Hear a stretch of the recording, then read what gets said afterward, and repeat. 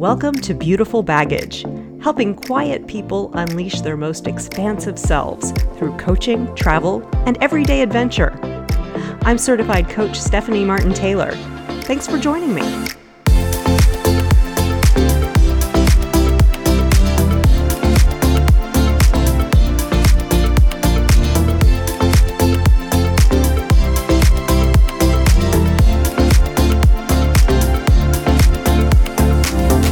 Hello and welcome. I'm so happy you're here. Today I just want to offer a reminder to keep dreaming, even in uncertain times. Because bottom line, dreaming is good for you. It's not a waste of time. If the last year has taught us anything, it's that most things that happen in the world and in our everyday lives are beyond our control as human beings. We like to feel like we have control by scheduling, planning, preparing, etc. But the truth is, at almost any point in time, anywhere you are, anything can happen. So knowing this, why would anyone bother dreaming about things they want to experience in the future? Why bother planning for a future that may or may not happen? I was thinking about this the other day when I went to pick up some things from my office. Not my home office, but the place that was my office before the pandemic began shutting everything down last year. When I went there, the wall calendar I had bought for 2020, one I was really excited about when I bought it, was still on the page for March of last year, even though it's now March 2021. But what struck me even more about that was the fact that the March page, and all the pages of the calendar for that matter, were these gorgeous, sunny photographs of the Greek islands. That was the big vacation my husband and I had planned for 2020.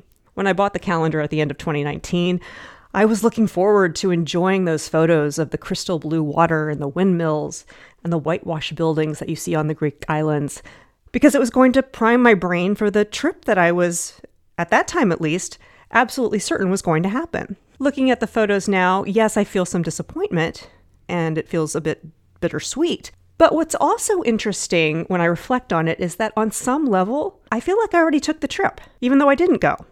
What do I mean? Well, in the process of picking the hotel, booking the flights, looking through my closet and planning my outfits, watching a film called Shirley Valentine, which was shot on the island of Mykonos where we were planning to stay, my mind went there over and over again. And it was really fun dreaming and planning and visualizing. When I was in full-on visualization mode, my brain didn't really know the difference between reality and fantasy. It really felt like I went on that trip. Have you ever experienced that? Having a vivid experience in your mind prior to actually having the real experience? I know I definitely experienced that when, for example, I was planning my wedding. I imagined over and over what it would feel like and what it would look like. And when the day actually came, it was wonderful, of course.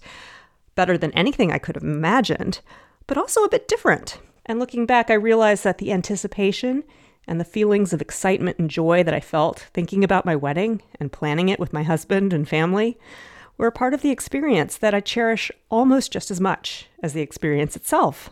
And I sometimes think, what if the pandemic had happened the year I got married? What if I'd gone through all that planning and that joy and excitement only to have the event canceled or changed to something very different from what my husband and I had planned? Well, I realized that I would have still had all those feelings of joy and excitement in the months before, when I thought the wedding was certain. I still would have visualized the wedding over and over in my head. I would have gone there in my head. And all that would have been part of my experience. And I realized that something similar happened with that canceled trip to Greece. I still experienced feelings of joy and excitement by going there in my mind. And in some ways now, it feels like I went there, even though I didn't. The visualization was so strong and so powerful. And again, our brains don't always know the difference between what's real and what we imagine. And I think that's a really good thing and a good thing to remember. Because now that I've dreamed about it, I have a more vivid picture in my mind of what I want to experience, a greater appreciation for the opportunity to go there at all. And if things go wrong on the trip itself when we finally get to go, I can remember that I can't control that part. But I can control how I'm thinking in any given moment. And that ultimately will affect how I feel. And I know I can access those emotions there or somewhere else because I've done it before in my mind without even leaving home. So despite the inherent uncertainty of the world we live in, I encourage you to dream big, visualize, and Try planning as if everything you want to do is going to happen one way or another. Reason number 1 for that is that when you visualize, your mind thinks the experience is real on some level. So you'll get the feelings and the endorphins and the good vacation vibes, success vibes, whatever feeling you're seeking, regardless of what happens. And we could all use more good feelings in our lives.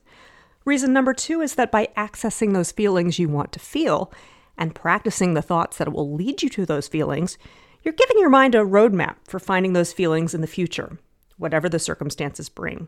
You're practicing, and we get good at what we practice. Reason number 3 is that while yes, whatever you dream about and visualize can be so joyous once you actually get there, such a great experience, but it's never the thing itself that gives you the joy. It's what you make it mean in your own mind. And that's comforting because let's say you rebook the trip, as I have for this trip to the Greek islands, hoping to take it this year, and something else comes up. A family emergency, a natural disaster, problems getting access to the vaccine. You might be frustrated, disappointed, but that doesn't take away from all the good feelings you had when you were dreaming and planning.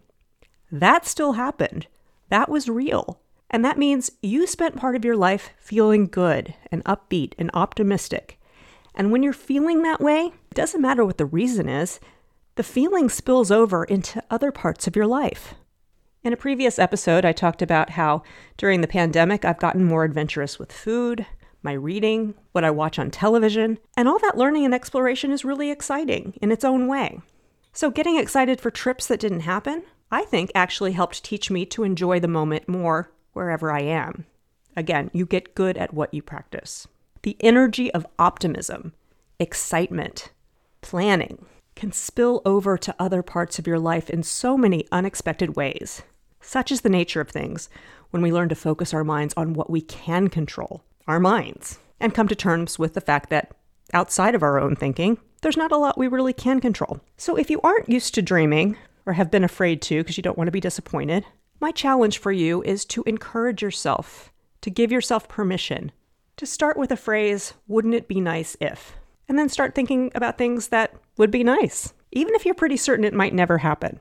Wouldn't it be nice to sail around the world in a luxury yacht with a swimming pool on board and a private chef? Who cares if it's not realistic? Let yourself go there. This exercise can help you access feelings and emotions that are abundant and expansive, and your brain will feel like it's really having the experience. And in that process, you'll get clues to what it is you're really craving. Is it open space? Is it fresh air? Exhilaration? A little bit of luxury? With that roadmap and a little bit of creativity, you can access those thoughts and those feelings from the comfort of your own home, or just by going outside in your own neighborhood. And with all that good energy you've cultivated, you might come up with ideas for more accessible options that don't rule out the impossible happening. Maybe you will get to experience something like your dream. Maybe you get to take an hour-long trip on a yacht. Be open to possibility that just a piece of it could happen.